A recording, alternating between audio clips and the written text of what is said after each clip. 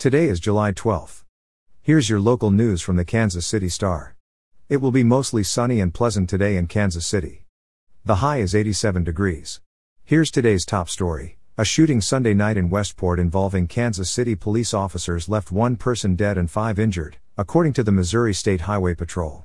The shooting occurred about 11 p.m. outside the Westport Ale House restaurant and bar, said Sergeant Bill Lowe, a spokesman for the patrol.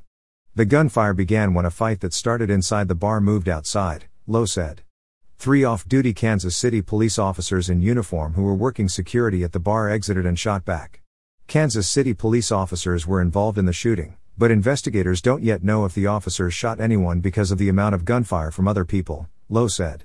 In sports news, the Kansas City Royals have traded the 35th overall pick in Sunday's Major League Baseball draft for a trio of Atlanta Braves minor league players.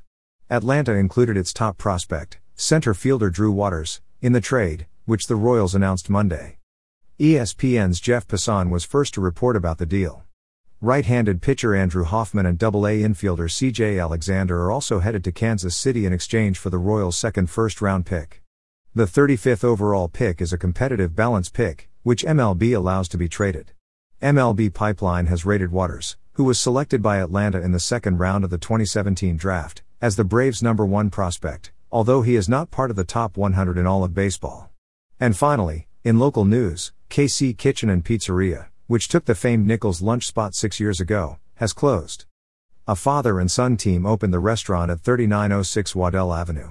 The menu included brick oven pizza, wings, salads and sandwiches.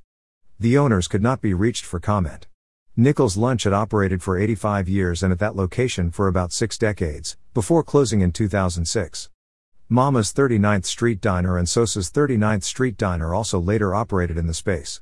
You're listening to stories from the Kansas City Star.